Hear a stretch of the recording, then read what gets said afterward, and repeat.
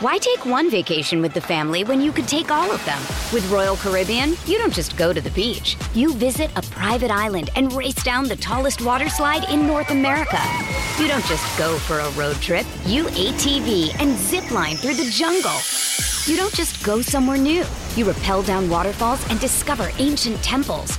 Because this isn't just any vacation. This is all the vacations.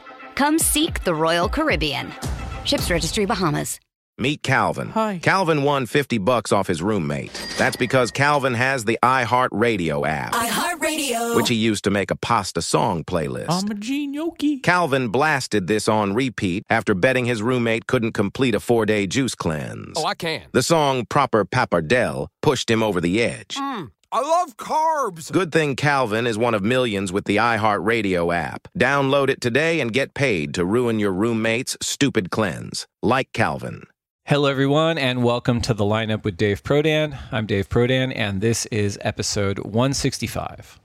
We have arrived. This is the week the world title deciding Rip Curl WSL Finals commences its waiting period this Friday on September 8th, and will feature the best surfers of the season in a linear progression format competing for the WSL title. On the women's side, match 1 will see Caitlin Simmers versus Molly Picklum. The winner will take on Caroline Marks in match 2. The winner of match 2 will face Tyler Wright in match 3. And the winner of match 3 will take on Carissa Moore in a best 2 out of 3 series for the 2023 Women's World Title. On the men's side, match 1 will feature Jack Robinson versus Zhao Xianca. The winner will face Ethan Ewing in match 2. The winner of match 2 will take on Griffin Colapinto in match 3. The winner of match 3 will face Felipe Toledo in a best 2 out of 3 series for this year's men's world title. The Rip Curl WSL Finals will be broadcast live at worldsurfleague.com and the WSL app. All of it going down at Lower Trestles in the coming weeks. Do not miss it. All right, episode 165. Today's guest is someone who, outside of the WSL Final 5 competitors themselves, likely has the closest insights into the minds and approaches of the best surfers of the season on the eve of the world title showdown. With a brother seated number 2 in the world, he'll be there, part of a hometown push for the WSL crown that we've likely never seen before. And this young man is hunting greatness himself, one of the consensus prospects coming out of the North American region. He's currently ranked 3rd on the Challenger Series with an eye to join his brother and the rest of the world on the Elite Tour as soon as 2024. We talk about all this and more. Please enjoy the lineups conversation with San Clemente's Crosby Colapinto. The good old clap, take one. That's right. How many of you knew what you wanted to be when you were 7 years old? I did. I wanted to be a world champion. Hey, is there honesty involved in this podcast? Can we be honest? We can shut your lips. And then I'll just say, put them up, what? Let's go. He's like, you look too pretty on the wave. Get ugly. We can talk about DMT if you want. I thought you were boxing.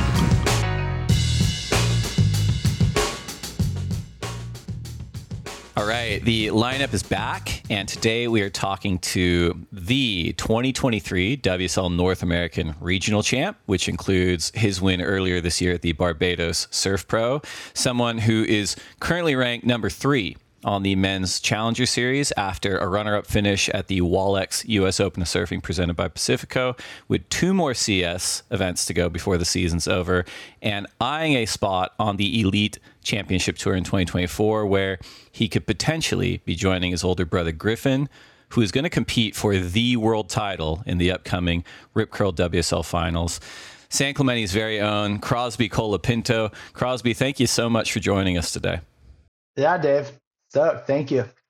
Now, I understand you've been doing a bit of traveling, and so we really appreciate you making the time. But well, first things first, how are you doing? Where are you today? Who are you hanging out with?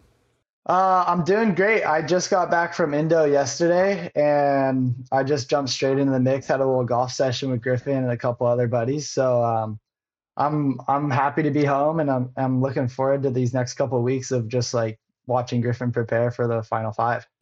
It's pretty exciting. So I'm assuming you, as an up-and-coming, professional surfer, you got a bevy of sponsors. Indonesia, what is that? Just explain that for the listeners, because obviously it's a mecca for professional surfers. You can get a lot done. Are you out there training? Are you out there getting video parts? What was the purpose of this particular trip?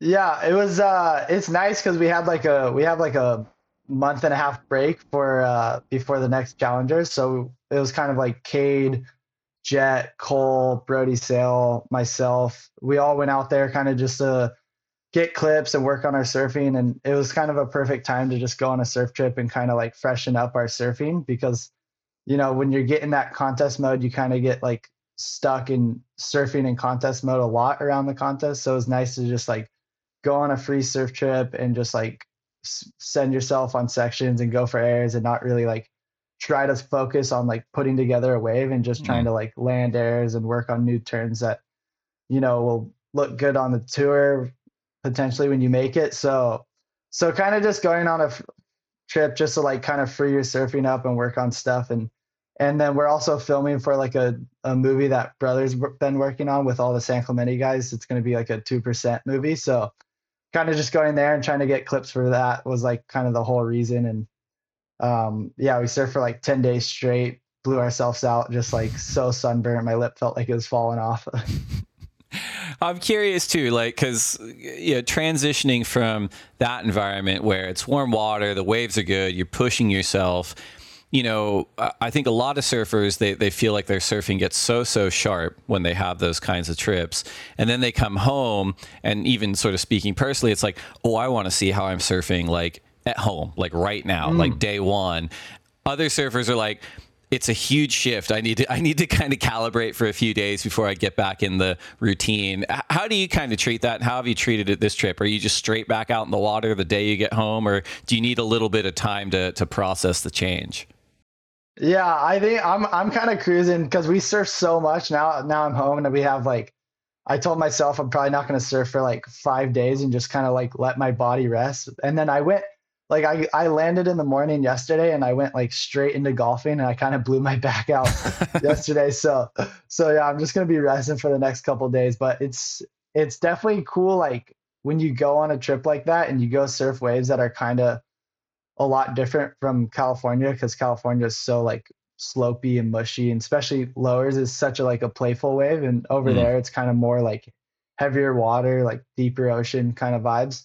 So when you get home, you get back here and you can feel that your surfing has improved. Like the waves just feel more playful, and you feel like you can push as hard as you can with like the waves over here. So it's really nice, like going on trips and then coming home and you can feel your surfing kind of improve by a lot. I'm glad you brought that up, because I do think that that's something that every surfer can relate to. Obviously, like radical degrees of difference, but you know, everyone kind of has their day in, day out spot, and that varies depending on where you're at. It might be pumping every day, it might be huge and scary, it might just be, as you point out, it might be Southern California. And then going away and pushing yourself in more critical waves, or even having like a session in bigger waves. Do you feel like your confidence goes up when you come home and you're like, I'm less intimidated by this section, or I'm less intimidated about really pushing this maneuver in this kind of a section because I've kind of shifted my comfort level in more extreme waves? Have you found that true for yourself?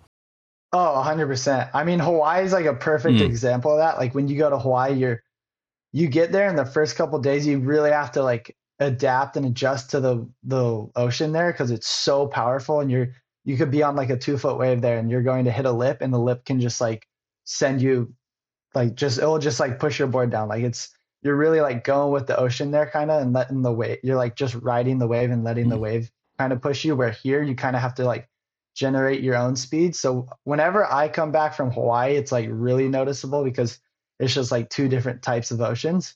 Right. And it just like, yeah, you just, when you're there, you're just feeling like you kind of want to like, when I'm there, I'm trying to like treat the waves like they're kind of here, but it's also like kind of scary doing that because the lips and the water is so heavy and like thick. So and then when I come home, it just feels like I go out to lowers and I feel like I can just like push through any lip. So it's like really nice to go from Hawaii to here, or from Indo to here, because then you come home and you're like, oh, this is a playground compared to there. Does anything translate the other way? Like, is there any advantages for you, surfing at home, T Street or the other beach breaks or lower trestles, and then you go to Hawaii? Do you think there's any advantage? Like maybe you just kind of get those technical aspects of your surfing ironed out in a relatively safe environment, and then you can apply that to bigger waves. I'm not sure if it does. I'm just curious if you find advantages of, growing up and surfing in San Clemente and then applying that to somewhere like Hawaii. Yeah, I mean, I think like growing up in San Clemente and being able to surf lowers every day in the summertime, I think that's helped out everyone from San Clemente surfing with the technique wise. I think because it's kind of a slower wave and you have time to think about what type of turn you're going to do. When you're in somewhere like Hawaii or Indo, you kind of have to be like on the spot, and you sometimes can't think as much on the wave. So I think for lowers, it's like you're really able to think and kind of work on your surfing and get your technique down. And so I think that helps out with like when you go travel to other places like Indo or Hawaii or Europe or something like that. So then your technique is down and then you're already on the wave and it's kind of like already in your surfing. So it's like you can do it without really thinking. But I don't think I don't really think that when you're surfing here, it's like you go there and you're going to be surfing better. I think it takes a little bit of time to like adjust to the different types of oceans. Makes a ton of sense.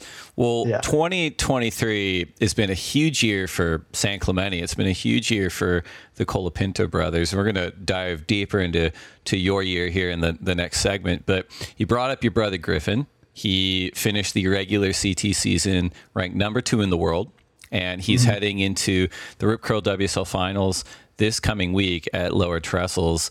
As someone who grew up with Griffin, how does it feel for you knowing that your brother is in contention for the world title and it could happen here in the next couple of weeks? Oh, it's insane. I'm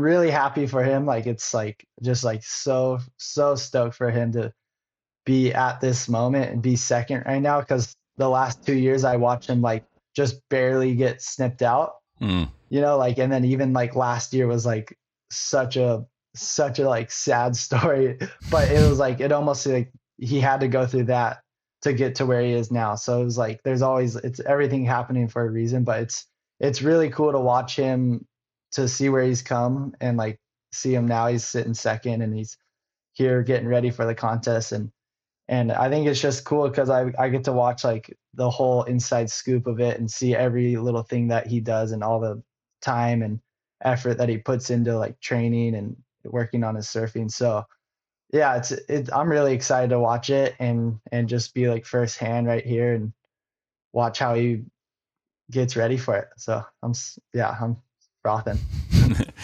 Well, the world title event, it's going down in, the town that raised you guys in San Clemente. And so I'm sure we're going to see just a huge amount of support on the beach and online and just all over town that week for Griffin. I'm sure that comes with its own kind of pressure, but even beyond that, the last Californian to actually hold the world title was Tom Curran when he won his third world title in 1990. So it's been 33 years since California has had a world champion. Does any of that pressure kind of seep in for Griffin that you've seen, or do you guys even talk about that kind of stuff? I was actually talking to him a little bit about it yesterday and like asking him like what it's kind of feeling like. And like, I kind of asked him like, how does it feel like you're going for a world title right now? Like, this is like your dream ever since we were like super young. And he was like, yeah, I'm not really tripping because this is kind of what I expected my whole life. And I kind of knew I was going to be here. So like, he wasn't really like, he's not really like too tripped out by it because it's like, he always knew in his head, like this is where he wanted to be. So it's like, almost feels like it's normal. So I think that mindset going into it is huge because he's not like, oh my God, I'm going for a world title. Like all this like pressure, all this noise and like, oh my gosh, like look at me, all this focus on him. I think he's just like, he's almost thought about it so much that it's like, okay, like we're here, I'm ready. And like, let's do this thing. Let's get a dub. If you were not Griffin's brother, if you were an independent, unaffiliated, objective surfing analyst, and you looked at the current top 5, right? You've got Felipe, Griffin, Ethan, Zhao, and Jack. What would you say are Griffin's sort of weapons or strengths at lower trestles that would stand out amongst that field? Yeah, well, and I'm like growing up, I'm just like one of the boys, like growing up in San Clemente, still like watched him. Yeah, exactly. Yeah, like okay. if you had all that experience of you've seen him surf the whole time, you know exactly what he surfs like, and you're going, these things he can use to his advantage. I would be like, holy shit, this guy might win a world title. Like this guy's, I think that if anyone is going to beat Philippe, like I think it could be Griffin. I'm not just saying that because he's my brother, like from another standpoint, but I've seen him surf lowers and like I think that he's personally one of the better surfers to surf lowers. Like his approach to it and his lines, like some of the clips that I've seen him surf out there and watching him in person, it's just like he has like a whole different approach to the wave than anyone else, you know, like I feel, and then he can do radical maneuvers on like critical parts of the wave and do stuff that he'll do like crazy airs and land and like go with speed. And I think like him and Philippe are both like that gnarly and both at that like same level, you know. And I think Griffin's just grown up surfing the wave, so it's like it's just like he could close his eyes and surf the wave is what it looks like. I like it. Yeah. Obviously, you're part of kind of Griffin's inner circle, inner sanctum of support. But have you had any other conversations with, like, San Clemente has such a strong surfing community, and then beyond that, there's just a ton of town pride, even for people that don't surf. That have you guys talked about what it's going to look like on the beach? Is there any planning or coordinating in terms of like, we're going to get this spot marked out for all the fans, we're bringing this stuff down, it's going to be 200 people, whatever it is? Have you guys had any of those conversations, or are you guys just, you personally are keeping it real tight with Griffin? We haven't had too many conversations. I haven't had like that really talk with Griffin yet, but I've been talking to brother and he's like, he's getting ready for it. He's like, this is going to be crazy. Like he already lined up like a little premiere that they're going to show Griffin's like little part for the 2% edit. And that part's just Griffin strictly at lowers. So we're going to do that. And then brother made like 1,000 t-shirts, I think. So he's going to have that. And I know Griffin's sponsors are making t-shirts. So the whole beach, I feel like the whole beach is going to be like in a certain color, kind of having like that has a Go Griff shirt on. And so it's going to be pretty exciting because, you know, the Brazilians are passionate and they're always rolling in a storm. So it's going to be their storm, maybe some Australians. And then I think San Clemente storm is going to be pretty solid. I like it. Well, the Rip Curl WSL Finals window is going to open on September 8th. For our listeners out there, you can watch it live on worldsurfleague.com, YouTube, or the WSL app. We're going to take a quick break to get a word in from our sponsors, and when we come back, we are going to dig into the life and times of Crosby Colapinto. We'll be right back. WSLstore.com is powered by Shopify. We love the analytics we can check on the go. A lot of us are addicted to checking the Shopify app on our phones. We also love the automations and marketing integrations with our social and YouTube channels. It has incredible features to help us manage our global audience, including international taxation support and great shipping optionality. Shopify is the global commerce platform that helps you sell at every stage of your business. From the launch your online shop stage to the first real life store stage, all the way to the did we just hit 1 million orders stage, Shopify is there to help you grow. Whether you're auctioning autographed apparel or selling sleek skis, Shopify helps you sell everywhere. From their all-in-one e-commerce platform to their in-person POS system, wherever and whatever you're selling, Shopify has got you covered. Shopify helps you turn browsers into buyers with the internet's best converting checkout, up to 36% better compared to other leading commerce platforms. And sell more with less effort thanks to Shopify Magic, your AI-powered all-star. Shopify powers 10% of all e-commerce in the US, and Shopify is the global force behind Allbirds, Rothy's, Brooklinen, and millions of other entrepreneurs of every size across 175 countries. Plus, Shopify's extensive help resources are there to support your success every step of the way. Because businesses that grow, grow with Shopify. Sign up for a $1 per month trial period at shopify.com/lineup, all lowercase. Go to shopify.com/lineup now to grow your business no matter what stage you're in. Shopify.com/lineup.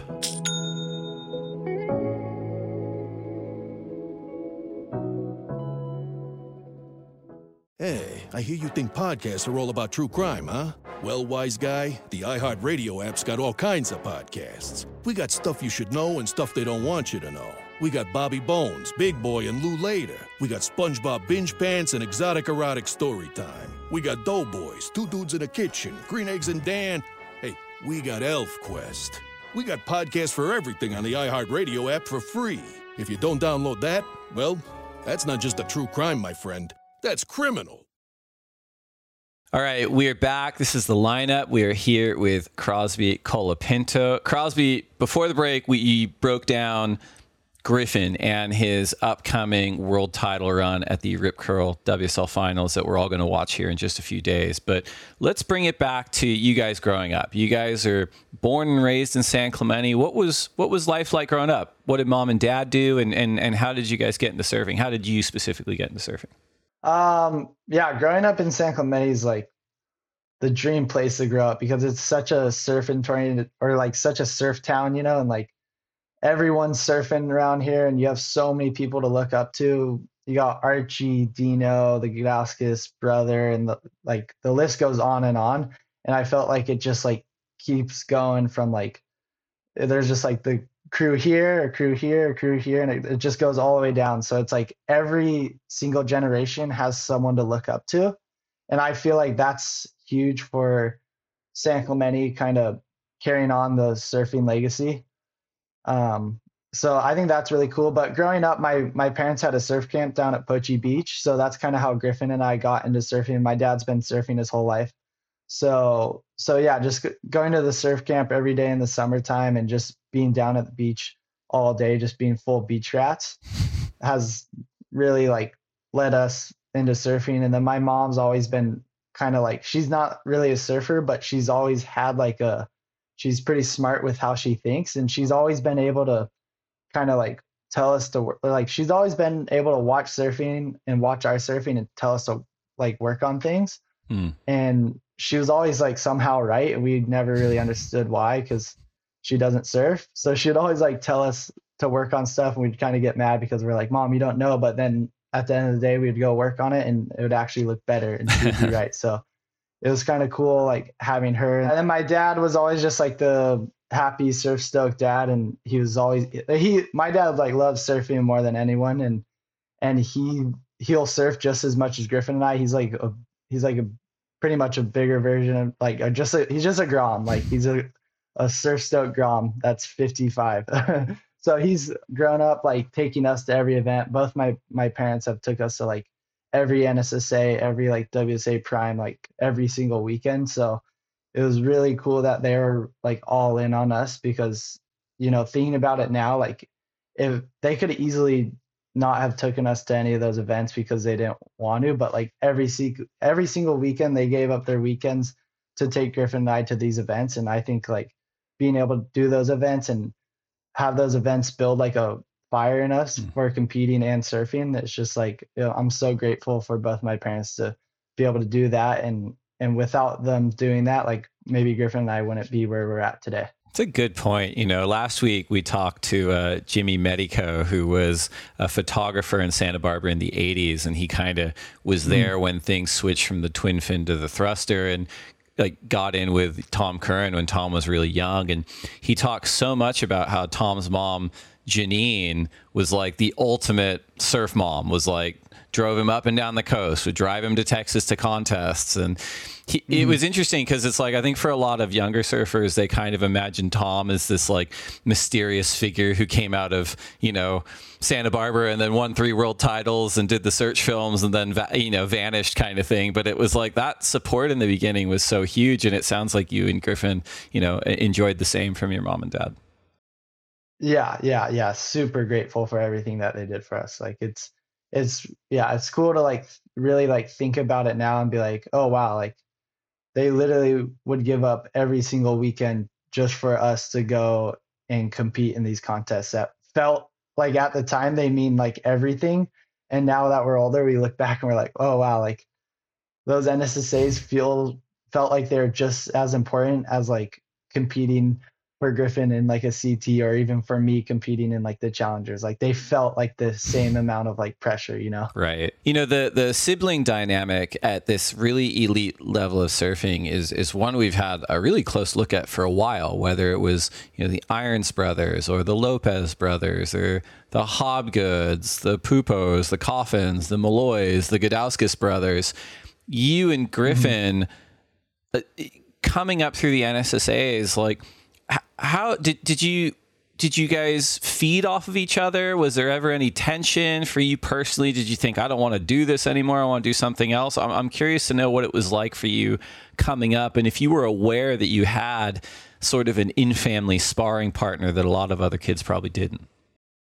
Yeah, it's kind of a funny like dynamic because Griffin's 3 years older than me, so we're always like super competitive in everything that we did, kind of like outside of surfing, with like board games to other kinds of sports we're playing in the streets, and just like making little contests out of like who can finish their ice cream the last, like who can make it last longer, or like who can get down the street quicker on a skateboard, or who can get to the house quicker. Like we would be super competitive with all those games. But when it came to surfing, when I was younger, I was never really too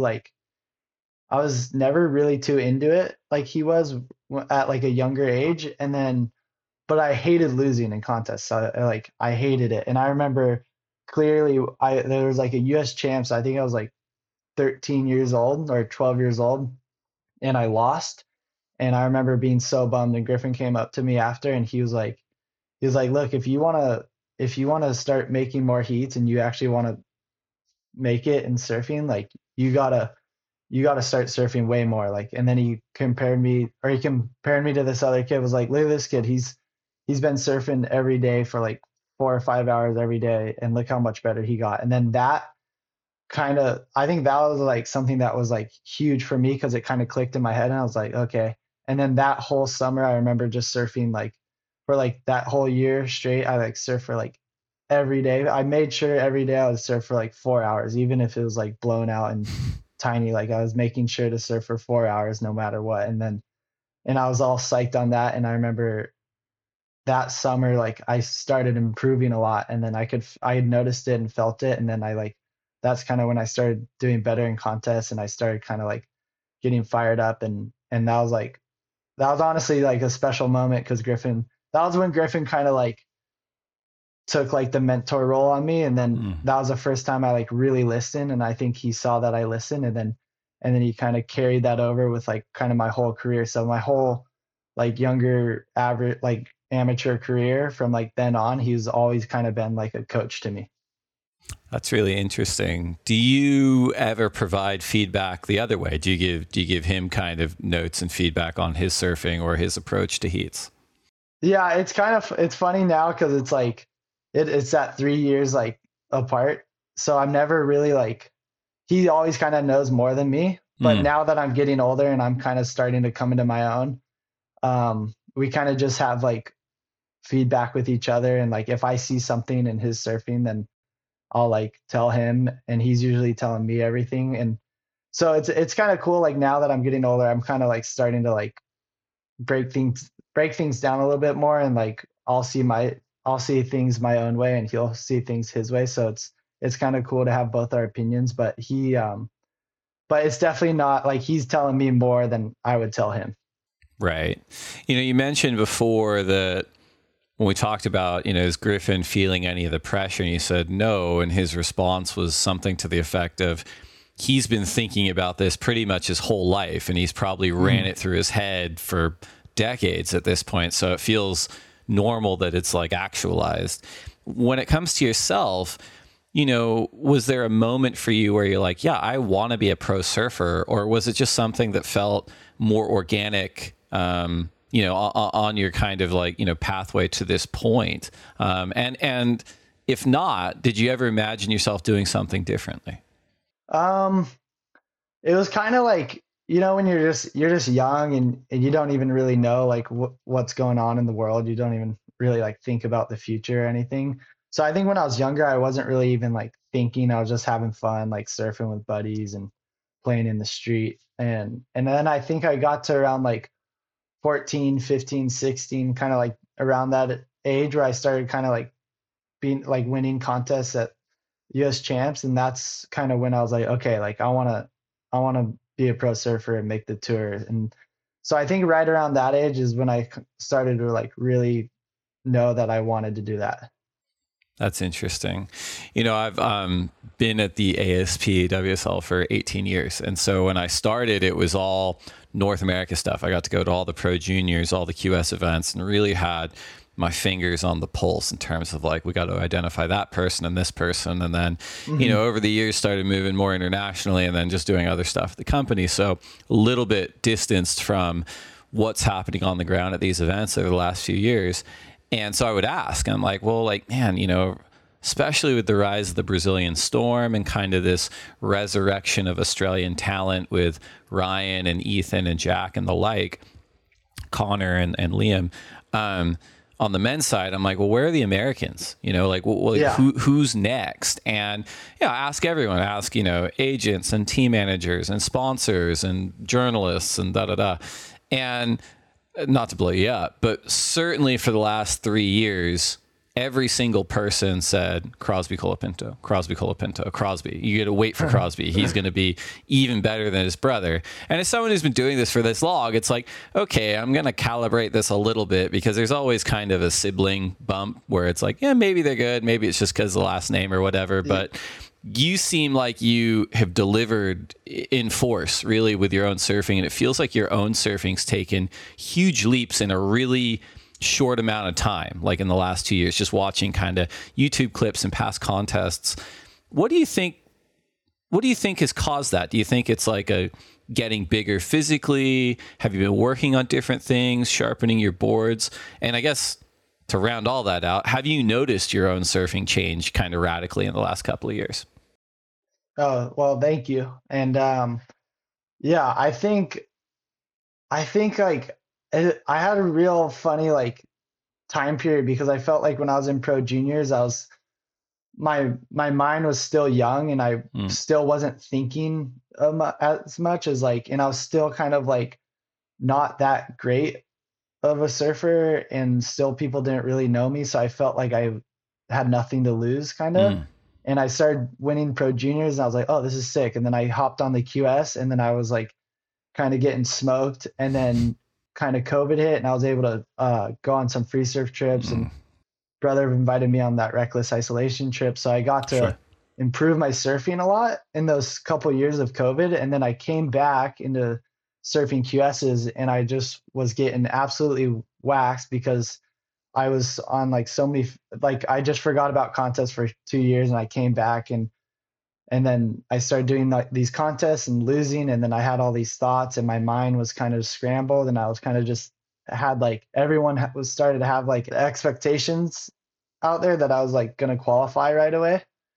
And then I started like kind of letting those expectations carry on me. And I kind of was making it was like kind of weighing me down a little bit. And it would definitely like play into my head. But so then I kind of I kept losing and I was just thinking like, what's going on? Like, I can't figure out how to make a heat right now. Like, and then I'd work on my surfing when I'd think that I needed to work on something for a contest and still run drills. And then I would go and lose another event. And it was kind of just felt like I was a little bit in a hole and I was just kind of like, what's going on? Like, I'd be in heats that I know for myself I should be making these heats, but I'll just lose because I think my mind wasn't in the right spot, and I think I was letting these expectations of myself kind of like weigh me down a little bit. And then I finally kind of realized like why I was losing so much, and like every time I lost, it felt like there was like something I needed to do, but like I don't think I was seeing it. And then finally I was like, okay, like I know my surfing's there. My surfing's good enough to make it. And I think maybe the one thing that's holding me back right now is my mental. So kind of like this last year, I've been working with Troy Eckert on kind of mental, and not only just for like contests, but just for life, just for like life in general. So, and I think as soon as I started doing that and kind of looking at life differently, and going into contests with like a calm mind and figuring out what works for me, that's kind of when I started like make heats, and that's kind of like just this year I just figured this out, and being able to do the regionals and starting to like make heats there is how I kind of was able to like start a formula for what works for me, and just working on my mental and just trying to have like a calm state of mind for all these heats. And then it started working out. So now I'm all in on the mental stuff. It's so interesting to hear you talk about that, because surfing, unlike so many other sports, is really unique because, if you're in the NFL or the NBA, the field of play is static. The field and the court, they're the same everywhere you go. So if you're a football player or a basketball player, you can train your body, you can train your mind, and you go in knowing that there's that stability every time you compete. That doesn't exist in surfing. You could be the strongest, fastest, most talented surfer, but if your brain and your body aren't tuned into the rhythms of the ocean, you could still lose. So it's interesting to hear you talk about that with someone like Troy Eckert in your corner. Another group of folks that are in your corner, you've been with Rip Curl for a period of time, and that is a organization that have been around for so long. They've produced so many world champions and so many great free surfers. And it sounds like in your young career already, you've had access to both. Can you talk a little bit about being a part of the Rip Curl program and how that shaped your surfing? Oh yeah, I'm so grateful to be on Rip Curl. And like, I've been on them since I was 8 years old. So that's a long time. And it's pretty crazy too to even think I was sponsored at 8 years old, because I look at 8-year-olds now and I was like, why the hell was I sponsored at that age? But yeah, just stoked that I'm on that team, and they got the house in Hawaii. So just being able to go over there and hang out with Gabriel and Mick and Owen and all those guys, and be able to watch world titles go down and watch how Gabriel prepares for a world title has been like pretty insane to be able to do that. And then being able to hang out with Mick Fanning, who's just like been my idol ever since I was 10 years old, which is like, that was just always crazy. And then they put me on a couple of trips with him. So just being able to do that is insane. And just be around those guys and be around that energy is just really special. And I think Rip Curl's a great company to be on, just because they're so into surfing and they're so into like contest surfing too. For sure. San Clemente has long been home to some of the most influential and high performance board builders in history, and the names are endless, Midget Smith, Timmy Patterson, Cole Simler, and, another group that has been a big supporter of yours for a while is Matt Biolis and Mayhem Surfboards, and Mayhem, they recently won Vissla CT Shaper of the Year, which was a ranking we were doing throughout the year, measuring performance amongst the men's and women's. They weren't the biggest program on tour, but they had the most effective results, and they've won the inaugural CT Shaper of the Year award. Did you follow that personally, and did you guys talk about it on the Mayhem side of things? Obviously, your brother was a big contributor to that win. Yeah, no, it's cool that they did that, because I felt like last year everyone was like, sharp eye, and like obviously sharp eye is gnarly. Like a lot of the guys who are riding the boards are surfing so great, and everyone's ripping on their boards too. But then they did the Shapers thing, and then Mayhem like came in and kind of like did really well and won kind of by a lot. So it was pretty cool. And then just being on Mayhem's is like insane, because all I got to do is throw some boards in the back of the truck, and and drive 5 minutes down the road and I'm in Matt's shop talking story with him and ordering boards. So it's really cool to have him as a shaper in San Clemente, and he's such a great shaper. And just going down into the kind of the surfboard ghetto, you go down there and you just get hit with like a wave of like this core surf community, and you're like, oh, this is, you can tell it's been around for a while and it's seen a lot of stuff, and it's cool to go down there and see all those shapers like in one small little area, and they're probably kind of got the same vibe as everyone in San Clemente growing up, pushing each other. They have everyone's so good at shaping that they're probably just throwing ideas off each other, and that probably makes them who they are and why they're so good at making surfboards. It's one of my favorite questions to ask, surfers at high levels like yourself. But, what kind of quiver guy are you? Because they kind of fall into two general camps. In the first camp, it's like, oh no, I only order my one model with minor variations because I want to keep that weapon as sharp as possible in all conditions. And then the other camp is like, yeah, I've got my Ferraris, but then I'll also have, a fish or a quad or whatever. Like, where do you fall on the spectrum of like, week in, week out quiver usage? Yeah, I'm kind of the first one. Like, we're always kind of like modifying the magic board, and if I think we could add something, then we put a little something else in it, spice it up a little bit. So I'm always kind of doing that. But then Matt has so many like fun boards that I always have a couple fun boards in the quiver too. So if the waves are like small and kind of fun, and I want to kind of mix it up in my surfing and kind of spice up my surfing with some like 5.5 little fish, I'll ride that and, have a new little look. But yeah, I don't know, riding. I love riding shortboards, and I love just like surfing on a shortboard. So I'm kind of like, yeah, just sticking to the magic board. Love it. We got a couple more topics to get to, as well as our listener questions. We're going to take one more break to get a word in from our sponsors, and we'll be right back. Why take one vacation with the family when you could take all of them? With Royal Caribbean, you don't just go to the beach. You visit a private island and race down the tallest water slide in North America. You don't just go for a road trip. You ATV and zip line through the jungle. You don't just go somewhere new. You rappel down waterfalls and discover ancient temples. Because this isn't just any vacation. This is all the vacations. Come seek the Royal Caribbean. Ships Registry, Bahamas. Manduka was founded in 1997 with the simple idea that a better yoga mat could make a world of difference. For generations, Manduka has revolutionized the yoga space by providing purposely crafted products that enable a more joyful practice, whatever that looks like for you. The collaboration between Manduka and Jerry Lopez honors Jerry's profound dedication to both surfing and yoga disciplines. The limited edition collection showcases Jerry's signature camouflage print inspired by his surfboards. It fuses his iconic surf style with Manduka's commitment to quality and sustainability, offering everyone a unique expression of their practice.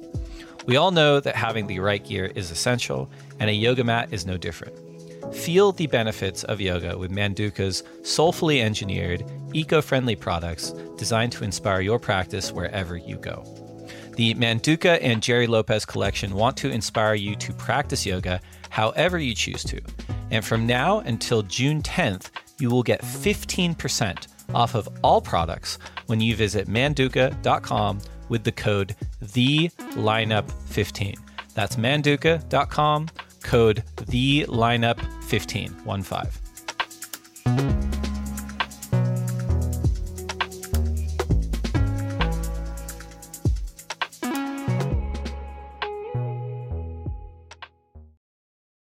So a couple of years ago, we went through the tours and competition redesign, right? Where we used to have the CT and then the QS, which had all these different tiers within the QS. And it was a global system. If you wanted to qualify, you could travel all over the world and get an event. Now it's three tiers. You have the championship tour, which are the world's best surfers that are competing for the world title.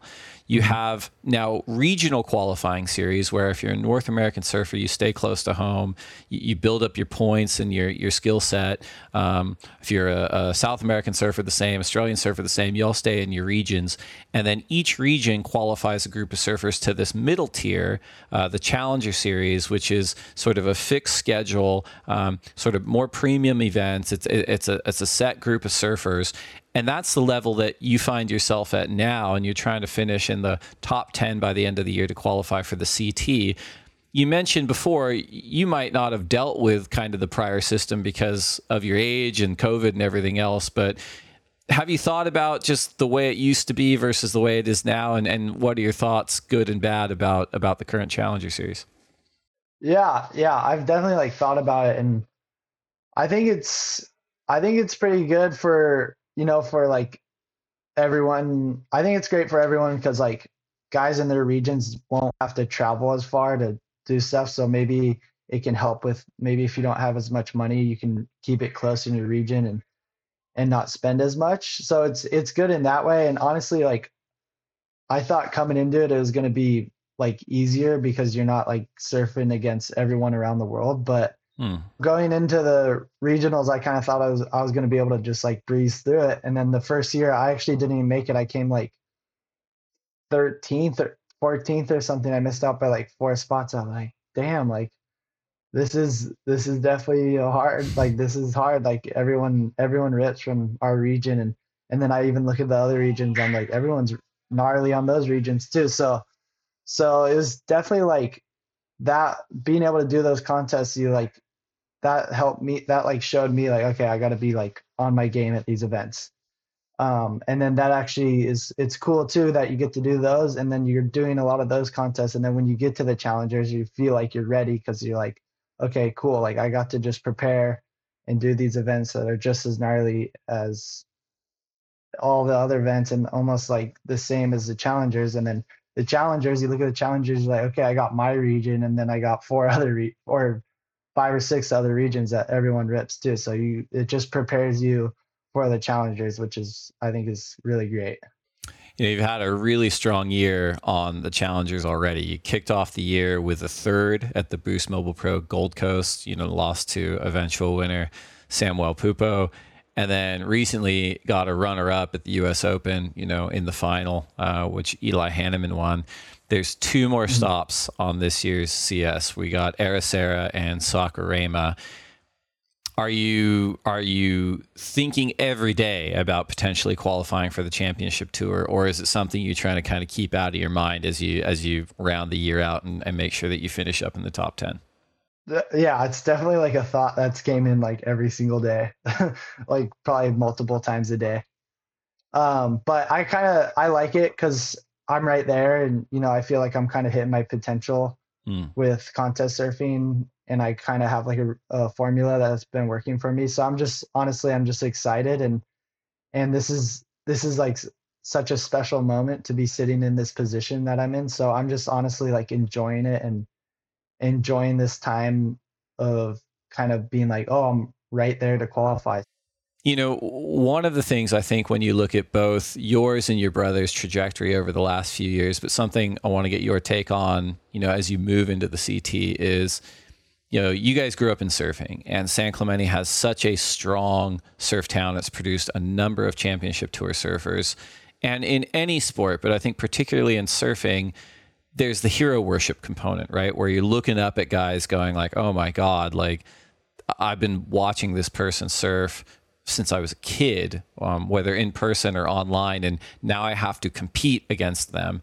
I think if you look at someone like Griffin and his pathway over the last 2 years, it's amazing to see him go, yep, no, I'm now the guy, Is that something that you think about just as you're coming up and going, man, I might have to surf against world champs. I might have to surf against guys that, I burnt the video part out watching it over and over again. And how do you deal with that when you go, well, I'm here to win? Yeah. I think that will definitely like factor in, but it's kind of cool because just like going on the challengers, it's kind of prepares you for the CT. And I think I've kind of almost dealt with that for the last like couple of years. I felt like I was kind of like still a Grom coming up and like, oh, these guys been doing it for a little bit and they're like older and they're gnarlier, like, but now I'm kind of hitting that stride where I'm like, okay, like I'm not a Grom anymore. I'm 22. Like I'm here to win these events too. Like I'm not going to be treated like a Grom. So, right. So I think, I don't know, having that mindset and kind of being able for like letting the challengers kind of prepare you for that is super cool. Cause then it's kind of like when I do get to the CT, like I kind of will have like the right way to think about it. And I've watched Griffin actually go through it from, watching him look like a Grom and he was actually like still like treating himself kind of like a Grom, and you could see it in the surfing. Then as soon as he kind of made the switch, that's when you could tell like, oh, he's like matured and he looks like he's ready, to win a world title. Makes a ton of sense. Well, we're looking forward to it. We're looking forward to you rounding out the year. Before we go, we put out a feeler for questions from the Instagram community at the Lineup Pod, and man, we got a lot for you, but we've whittled them down to just 3. First question is from @k.beachy, who asks, what event on the CT are you looking forward to most? Ooh. Honestly, I think pipe would be like, just to get like, if you got big pipe and everyone on the beach is there and you get to get a barrel and actually like get spit out in a contest, I think looks like it'd be the best feeling. I've never really been able to have a contest where it's like barreling and you get to come out and get like a really big score and be able to like claim it, and you can, because Hawaii is so crazy, you hear the beach like erupt when someone gets a barrel. So I think that would be like a crazy feeling. It's a good answer. Next question is from @Trav022, who asks, Crosby, who do you see as your biggest competition next year for the tour? I guess once you're there, like, who do you think's the biggest threat? I think the biggest threat would be Griffin. No, I mean, it would be sick though. Like if we were able to get in heats together and like get a little brother rivalry going, like it's like a lovely one though, like a love rivalry. But I think it would be sick if we were surfing against each other a couple times. I like it. All right. Well, one more question from the Instagram community. Jack Luck asks, would you be where you are today without your brother giving you the motivation? Oh, not even close. Honestly, I don't think I would be surfing still if it wasn't for Griffin. All right. Well, thank you to the Instagram community at the Lineup Pod. Thank you, Crosby, for that. We are down to the final segment. It is now time for the lightning round. These are 10 questions for you to answer as quickly as you can. Ooh, all right. If you can only have one board setup for the rest of your life, single fin, twin fin, thruster, quad bonzer, or finless, which would you choose? Thruster. Coffee or tea? Coffee for sure. Burrito or pizza? Probably burrito. Has a lot of stuff inside. Best surf film ever? For me, it's the Bruce movie. Great choice. One wave you never have to go back to? One wave I never have to go back to. Virginia Beach. Brothers wave now. If you only get to surf one wave for the rest of your life, you could dreamcast it, perfect conditions, just your buddies, whatever, which would it be?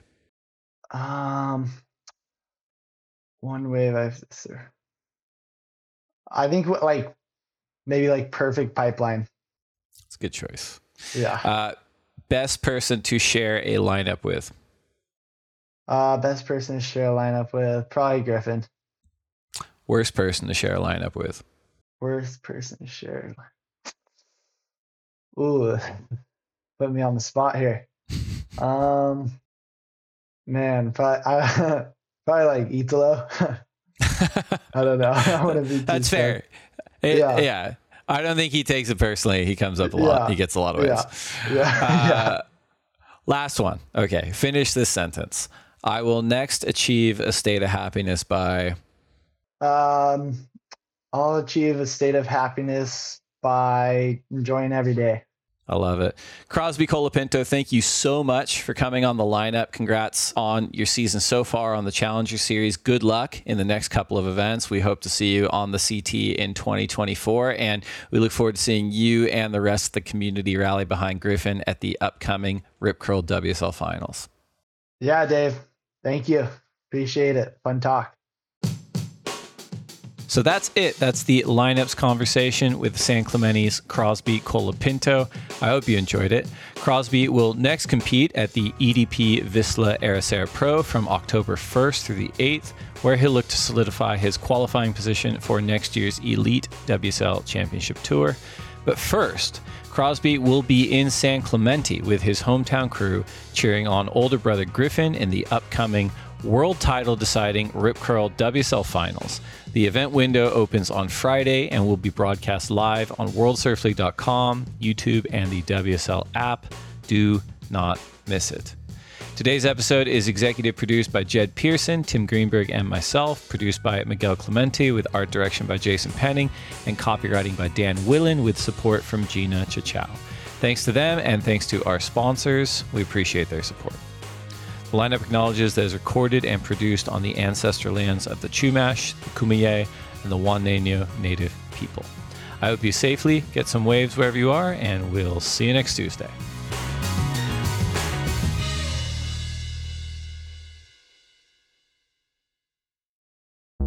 WSLStore.com is powered by Shopify. We love the analytics we can check on the go. A lot of us are addicted to checking the Shopify app on our phones. We also love the automations and marketing integrations with our social and YouTube channels. It has incredible features to help us manage our global audience, including international taxation support and great shipping optionality. Shopify is the global commerce platform that helps you sell at every stage of your business. From the launch your online shop stage to the first real life store stage, all the way to the did we just hit 1 million orders stage, Shopify is there to help you grow.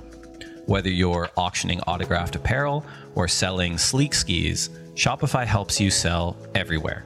From their all-in-one e-commerce platform to their in-person POS system, wherever and whatever you're selling, Shopify has got you covered. Shopify helps you turn browsers into buyers with the internet's best converting checkout, up to 36% better compared to other leading commerce platforms. And sell more with less effort thanks to Shopify Magic, your AI-powered all-star. Shopify powers 10% of all e-commerce in the US, and Shopify is the global force behind Allbirds, Rothy's, Brooklinen, and millions of other entrepreneurs of every size across 175 countries. Plus, Shopify's extensive help resources are there to support your success every step of the way. Because businesses that grow, grow with Shopify. Sign up for a $1 per month trial period at shopify.com/lineup, all lowercase. Go to shopify.com/lineup now to grow your business no matter what stage you're in. Shopify.com/lineup.